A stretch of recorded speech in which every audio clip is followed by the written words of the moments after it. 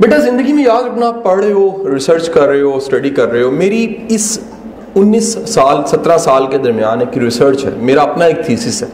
یہ تھیسس کی لیبارٹری جو سی ہے وہ میری اپنی زندگی ہے. اس تھیسس کو میں نے پبلش نہیں کیا، لیکن میں اپنے تقاریر اور تحریر دونوں کے ذریعے کہیں نہ کہیں اس کا تذکرہ کرتا رہتا ہوں. جب آپ ایک ہی فینومینا، ایک ہی پروسیس، ایک ہی طرح کے مسئلے بار بار دیکھیں تو آپ حقائق کے قریب قریب چلے جاتے ہیں. تو اس 17 سالوں میں 5 لاکھ کی لائیو آڈینس ایک طرف، سینکڑوں سکسیس سٹوریز، فیلیئرز، ناکامیاں، کامیابیاں، اور ایک کمپیریٹیو اسٹڈی کہ ہمارا ایجوکیشن سسٹم کہاں کھڑا ہے اور دنیا کا جو تعلیم کا نظام ہے وہ کہاں کھڑا ہے. میں اس نتیجے پہ پہنچا کہ صرف پڑھا لکھا ہونے کا نام ٹیچر نہیں ہوتا. پوائنٹ نمبر 1 ہے آج کا. اور جب بھی آپ کہتے ہیں پڑھا لکھا ہونے کا نام ٹیچر نہیں ہوتا تو عین ممکن ہے کہ ہمیں پڑھانے والا PhD ہو لیکن اسے پڑھانا نہ آتا ہو.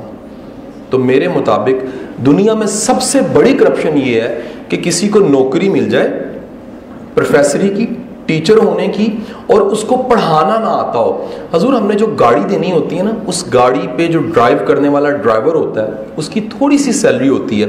ہم وہ تھوڑی سی گاڑی جو 10-15 لاکھ روپے کی آتی ہے وہ حوالے نہیں کرتے اگر اس کو چلانی نہیں آتی، کیونکہ نقصان دہ ہے. کیوں نقصان دہ ہے جی؟ اس کے لیے بھی نقصان ہے جو چلا رہا ہے، اور جو سامنے آئے گا اس گاڑی کے اس کے لیے بھی نقصان ہے. تو ایک گاڑی چند بندوں کو مار سکتی ہے. کل ایک حادثہ ہوا ہے، سانحہ ہوا ہے. ہماری دعا ہے مغفرت کی ان 48 لوگوں کے لیے. میرا دوست جنید جمشید بھی اس میں انتقال فرما گیا. چند دن پہلے ہم بیٹھ کے بات کر رہے تھے، یقین نہیں آ رہا تھا. کل سے میں اس افسوس کا بے انتہا دفعہ تذکرہ کر چکا ہوں، لیکن ایک جہاز 48 لوگ چلے گئے. حضرت والا جو میں اگلی بات کہنے لگا ہوں اس سے زیادہ مشکل ہے. سر ایک ٹیچر نسلوں کو تباہ کر کے رکھ دیتا ہے یا بنا کے رکھ دیتا ہے. کیونکہ وجہ کیا ہے؟ اس کے پاس ہر سال نئی کلاس آتی ہے، نیا گروپ آتا ہے، نیا بیچ آتا ہے. اور اگر اس کے پاس 2 چیزیں نہیں ہیں، 2 چیزیں، نمبر 1 ٹیلنٹ نہیں ہے، کمیونیکیشن سکل. یہ ٹیلنٹ ہوتا ہے بیٹا، اور اس ٹیلنٹ کو اگر آپ سکل بھی کہہ بھی دو زور لگا کے، اور آپ نے اس کو پالش نہیں کیا، آپ کے اندر صلاحیت نہیں ہے کنونس کرنے کی، کمیونیکیٹ کرنے کی، اپنی بات کو پہنچانے کی، تو پھر آپ ڈنڈی مارو گے، سلائیڈوں کا سہارا لینے لگ پڑو گے.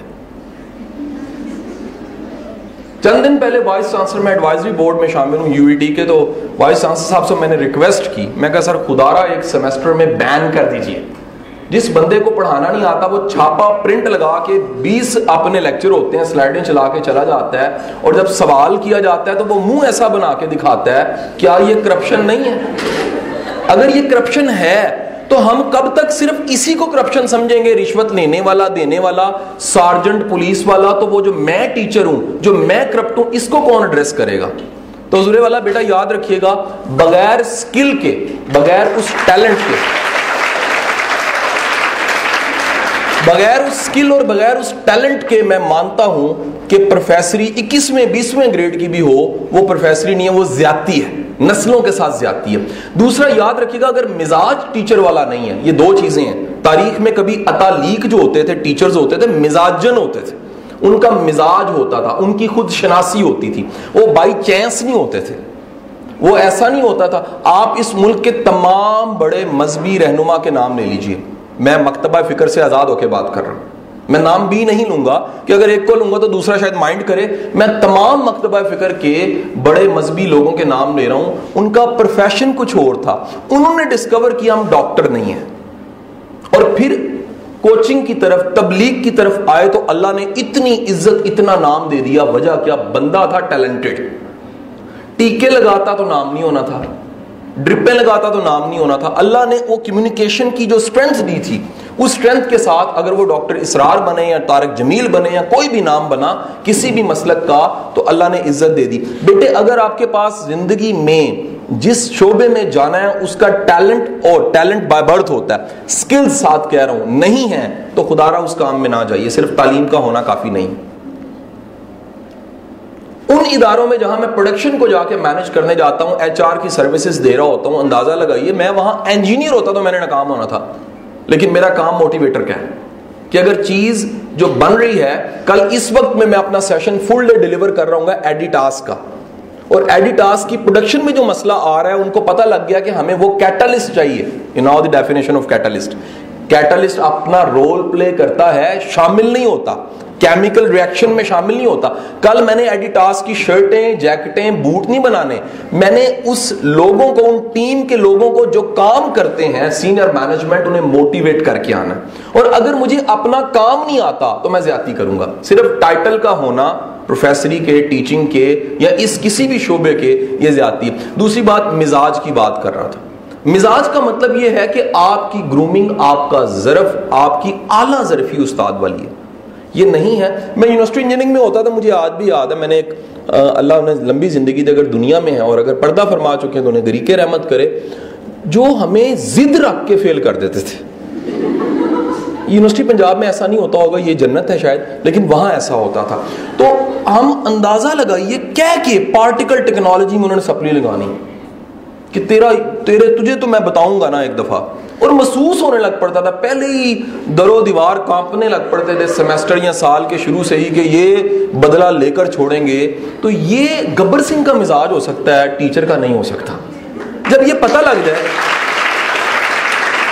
اب ایک جملے کے ساتھ میں ایک سٹیپ آگے جانے لگا ہوں. میرا استاد تھا زندگی میں واصف علی واصف کے نام سے, گریٹ استاد, زمانے کا استاد. جب استاد بہت بڑا ہو جاتا ہے نا بیٹا, وہ کلاس روم سے نکلتا ہے, وہ زمانے کا استاد بنتا ہے.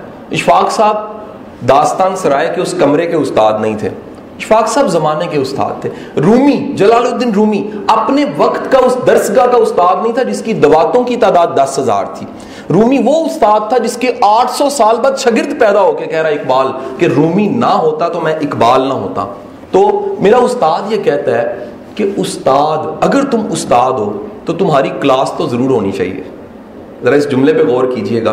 پھر آپ کے فالوور تو ضرور ہوں گے, پھر آپ کو چاہنے والے تو ضرور, آپ کا احترام کرنے والے تو ضرور ہوں گے. ایک بات زندگی میں یاد رکھ لیجئے گا, اگر ٹیچر کا احترام آج نہیں ہے, اس کی وجہ ٹیچر ہے, بچہ نہیں ہے. I am against of VIP culture, you know. میں جگہ جگہ دجیوں کھیڑتا ہوں اگر کہیں پر VIP کلچر ہو. لیکن میری ٹریجڈی جاننا چاہتے ہو کیا؟ میرے اپنے بچے جب ایئرپورٹ پہ یا کہیں پر جاتے ہیں, ان کے لیے میرے لیے پروٹوکول لگتا ہے. میں سخت خلاف ہوں. میرا بچہ کہتا ہے پاپا یہ تو منافقت ہوئی. اسے جرت ہے اتنی کہنے کی, اجازت میں نے دی ہے کہ کمیونیکیشن گیپ نہ ہے, میری غلطی کی نشاندہی کر سکے. پاپا یہ کیا ہے؟ میں کہا بیٹا مجھے بتاؤ. وہ مجھے MNA سمجھ کے پروٹوکول نہیں دے رہے, میں ان کا استاد ہوں, اور وہ مجھے ٹیچر مانتے ہوئے اگر میرا رستہ بنا رہے ہیں, تو پھر یہ تو اس قبیلے کے ساتھ ایک نئی بات ہوئی, اس قبیلے کے ساتھ ایک نیا عنوان ہوا کہ کیا ان کے ہاتھ میں میرا وائوا نہیں ہے, میں نے ان کے نمبر نہیں کاٹنے, ان کا انٹرنل نہیں بنانا, ان کا ایکسٹرنل نہیں بنانا, ان کو میری TC کرنے کی ضرورت نہیں ہے. اور پھر بھی اگر یہ احترام کر رہے ہیں تو پھر احترام, ان کے عہدے بھی میں نہیں بڑھا سکتا, ان کا کوئی عہدہ میں نہیں بڑھا سکتا. لیکن احترام کیا میں نے سیکھا ہے, میں نے لرن کیا سر آپ سے. اگر سیکھا ہے, وہ کسی بھی محکمے کا بندہ ہے, تو وہ اگر رستہ دے دیتا ہے یا سلوٹ کر دیتا ہے تو شاید میرے لیے اعزاز ہوتا ہے. بیٹے یاد رکھیے گا, آپ زندگی میں جس بھی پروفیشن کی طرف جانے لگے ہیں, یہی موٹیویشن ہے آج کی سب سے بڑی. 2 چیزیں آپ نے ڈھونڈنی ہے. کیا آپ اس کام کے لیے پیدا ہوئے؟ تعلیم بیٹا کچھ XYZ ہے, میں انجینئر ہوں گا, میں MBA ہوں گا, میں اسی یونیورسٹی سے کہیں پڑھا ہوں گا, لیکن جو میری سروسز ہیں, جو میرا پروڈکٹ مارکیٹ میں چلتا ہے, وہ میرا ٹیلنٹ تھا, وہ میرا ٹیلنٹ تھا.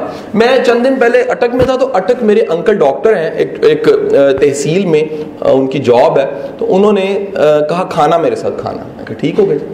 جب کھانا کھایا تو میں نے انہیں کہا جی وہ فلانے اپنے لائف کے ایشو کے بارے میں بتائیے. مجھے کہنے لگے یار قاسم ایک بات کہوں, تو میرا بچہ ہے, بھتیجا ہے سکا, تیرے مشورے میں نہیں مانتا.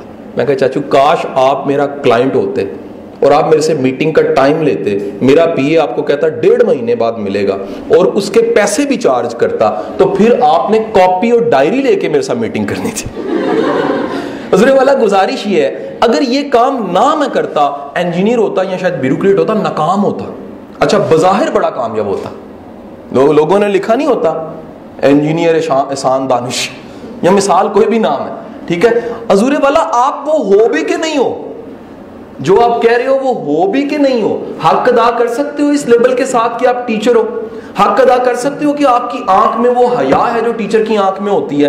حق ادا کر سکتے ہو کہ آپ کی کنونسنگ پاور اتنی ہو کہ اگر آپ کہیں بیٹا تیرے لیے بہتر ہے, تو وہ بچہ کل کلاں کو کہیں رستے پہ جا رہا ہو اور آپ کو دیکھے ایک جوتی اتر جائے ایک پہ نہیں رہے, وہ پیچھا کرے ادب کے ساتھ اور گھر تک چھوڑ کے آئے, شاگرد بنے اقبال اور ٹیچر کا نام مولوی میر حسن بنے, پھر تو بات بنتی ہے.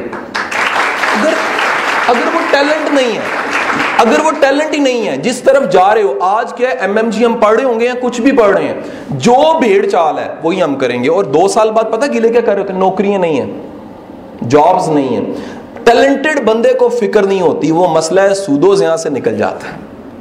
پوری دنیا میرے لیے پاسپورٹ دنیا ساری اوپن پڑی ہوئی ہے. کیوں؟ ٹیلنٹ کی بیس پہ. جب آپ کے پاس ٹیلنٹ ہوتا ہے, آپ سکلڈ ہوتے ہو, تو دنیا کی وہ یونیورسٹیاں آپ کو ڈھونڈ رہی ہوتی ہیں جو کہتی ہیں کہ آپ آئیے, ہم آپ کو سیٹ دینے کو تیار ہیں. آپ ریسرچ اینڈ ڈیولپمنٹ R&D کرنا چاہتے ہیں یا آپ ڈیلیور کرنا چاہتے ہیں, آپ ضرور آئیے. لیکن گزارش یہ ہے, اگر اپنے ڈگری, اپنے ٹیلنٹ اور اپنے علم پہ شک ہو تو پھر کیا ہوتا ہے, پھر کال آتی ہے انٹرویو کی اور ٹانگیں کانپ رہی ہوتی ہیں. کیونکہ ہمیں پتا ہوتا ہے ہم نے جو رٹے لگائے ہیں, ہم نے جو کوشش کی ہے, اس میں ہمارا مزاج نہیں تھا, ہمیں ایڈمیشن مل گیا تھا. آپ میں سے 99% میری بہنیں وہ بیٹھی ہوئی ہیں جنہوں نے خواب تو دیکھا تھا میڈیکل کا. پہلی اٹیمپٹ, پھر دوسری اٹیمپٹ, پھر اس کے بعد آخر کار تیسرے سال جا کے سمجھ آئی کہ نہیں, اب نہیں ہو سکتا. تو پھر بددلی سے ہم نے جوائن کر لیا کسی MMG کو یا کسی اور ڈپارٹمنٹ کو. اب ہوا کیا, وہ بددلی گئی نہیں, لائک ہم تھے, ٹیلنٹڈ تھے, پڑھنا بھی شروع کیا اور رونا بھی شروع کیا. تو کرتے کرتے اب رونے کا وقت نہیں رہا, خواب رہ گیا. وہ خواب رہ گیا اور ہم کہتے ہیں جی اب یہی کرنا ہے. لیکن یہی کرنا ہے تو پھر 2 چیزیں ہیں, کیا وہ ٹیلنٹ اور سکلز ہیں, اور دوسرا کیا وہ مزاج ہے جس سے ترقی کی جاتی ہے. Keep in your mind, میری 19-17 سال کی آبزرویشن میں نے ان لوگوں کو زیادہ گرو کرتے دیکھا ہے جو اسٹریٹ سمارٹ ہے, جو کانفیڈنٹ ہے, جن کے پاس کمیونیکیشن سکل اچھی ہے, جن کے پاس ڈیسیژن پاور ہے, جن کو پتا ہے ٹیکل کیسے کرنا ہے, اگر ادارے میں جانا ہے تو کیسے سرو کرنا ہے, اگر ٹیچنگ میں جانا ہے تو کیسے سرو کرنا ہے, وہ زیادہ ترقی کرتے ہیں. پاکستان کی, آپ کے شعبے کا سوال نہیں ہے لیکن سوال کر رہا ہوں, پاکستان کی نمبر 1 سافٹ ویئر ہاؤس یا IT کمپنی کا نام پتا ہے آپ کو؟ نیٹسول. کئیوں کو پتا ہے نا جی, MMG میں ہونے کے باوجود. نیٹسول اتنی بڑی کمپنی ہے کہ نیٹسول کے مالک کو بل گیٹس کہا جاتا ہے. سلیم گوری میرا دوست ہے, سلیم گوری جون سا ہے, اس کو پاکستان کا بل گیٹس کہا جاتا ہے. اور سلیم گوری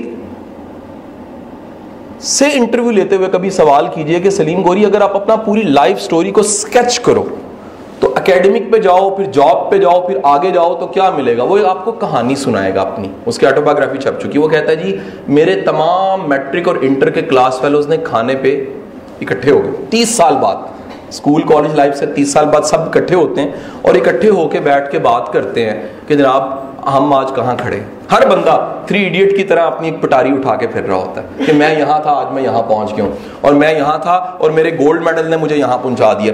حضور والا وہ کہتا ہے میرے سامنے والا مجھے غور سے دیکھے جا رہا تھا, کھانا نہیں کھا رہا تھا, اور کہتا ہے میں نے ہاتھ ہلایا, مین یو اوکے, روٹی ول ویک, میرے ول کیوں دیکھ رہے؟ اس نے کہا سلیم میں ایک بات کہنا چاہتا ہوں. اس نے کہا کیا؟ کہتا سلیم تجھے یاد ہے میرا ٹاپ تھا, گولڈ میڈل تھا میٹرک میں بھی اور انٹر میں بھی, اور تو بیک بینچر تھا. کہتا آج میں اوپر دیکھ کے اللہ کو کہہ رہا ہوں تیری کمپنی کے کلائنٹ کا نام ہے مرسیڈیز, تو پاکستان کی واحد کمپنی ہے جو چائنا کو بھی سافٹ ویئر بیچ رہی ہے, اتنی بڑی کمپنی چلا رہا ہے. میں یہ سوچ رہا ہوں کاش یہ نلائکی میرے پاس ہوتی ہے اور گولڈ میڈل تیرے پاس ہوتا ہے.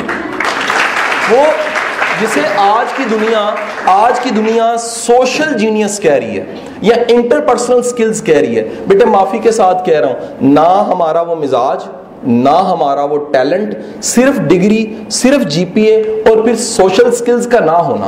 اوتو المیہ کی ایسی بلانگ کرنے برے والا تھا, یا ایسے علاقے سے جہاں گرومنگ تھی کوئی نہیں, جہاں پر کوئی کلچر ہی نہیں تھا گرومنگ کا, جہاں پر یہی نہیں بتایا گیا تھا کہ انٹرویو اگر دینے جانا ہے تو ملیشیا کے سوٹ کے ساتھ چٹے جوگر نہیں پہننے. تو نتیجہ کیا ہوا, ہمیں کسی نے گروم نہیں کیا. میرا بچہ کیا وجہ لمس کا بچہ لگ جاتا ہے, کبھی سوال اٹھایا آپ نے؟ ہم کہتے ہیں نہیں جی وہ لگوا دیتے ہوں گے. آپ جا کے گرومنگ دیکھیے, زمین آسمان کا فرق ہے.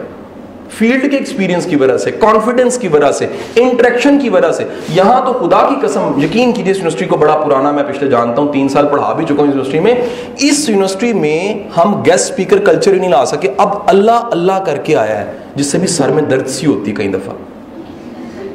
मैनेजमेंट को शायद हो सकती है, ये कहीं तो होती होगी ना। रीजन क्या है? सच सुनना बड़ा कड़वा है, लेकिन सच सच है, क्या करें। आप जाइए जाके बड़े इदारों में जहां पे कल्चर आ चुका है, वो कह रहे हैं कि जो बच्चा यहां से पढ़ के गया अगर 10 साल बाद वापस आके लेक्चर देता है तो वो इन बच्चियों को बताएगी, बच्ची या बच्चा, कि मैंने क्या मसाइल फेस किए, जो तुम ना करो तुम्हारा टाइम बच जाए, या तुम कम से कम अपनी ग्रूमिंग में क्या चीजें शामिल करो। मैं जब मैनेजमेंट को, यूनिवर्सिटियों को, वाइस चांसलर्स को कहता हूं, वो कहते हैं हमारे बस में नहीं है सर। मैं कहता हूं नहीं है, लेकिन कम से कम इतला तो दे दें कि पुत्र जेडे रट्टे लाई जाते पे हो जाके फील्ड च काम नहीं आने। ਜਿਹੜੀ PhD कर रहे हो ए पढ़ाना जे ठीक जे, लेकिन रियल रिसर्च ਜਿਹੜਾ ਕਰਨ ਵਾਲਾ ਲਾਜ਼ਮ ਨਹੀਂ ਉਹਨੇ PhD भी ਕੀਤੀ ਹੋਏ।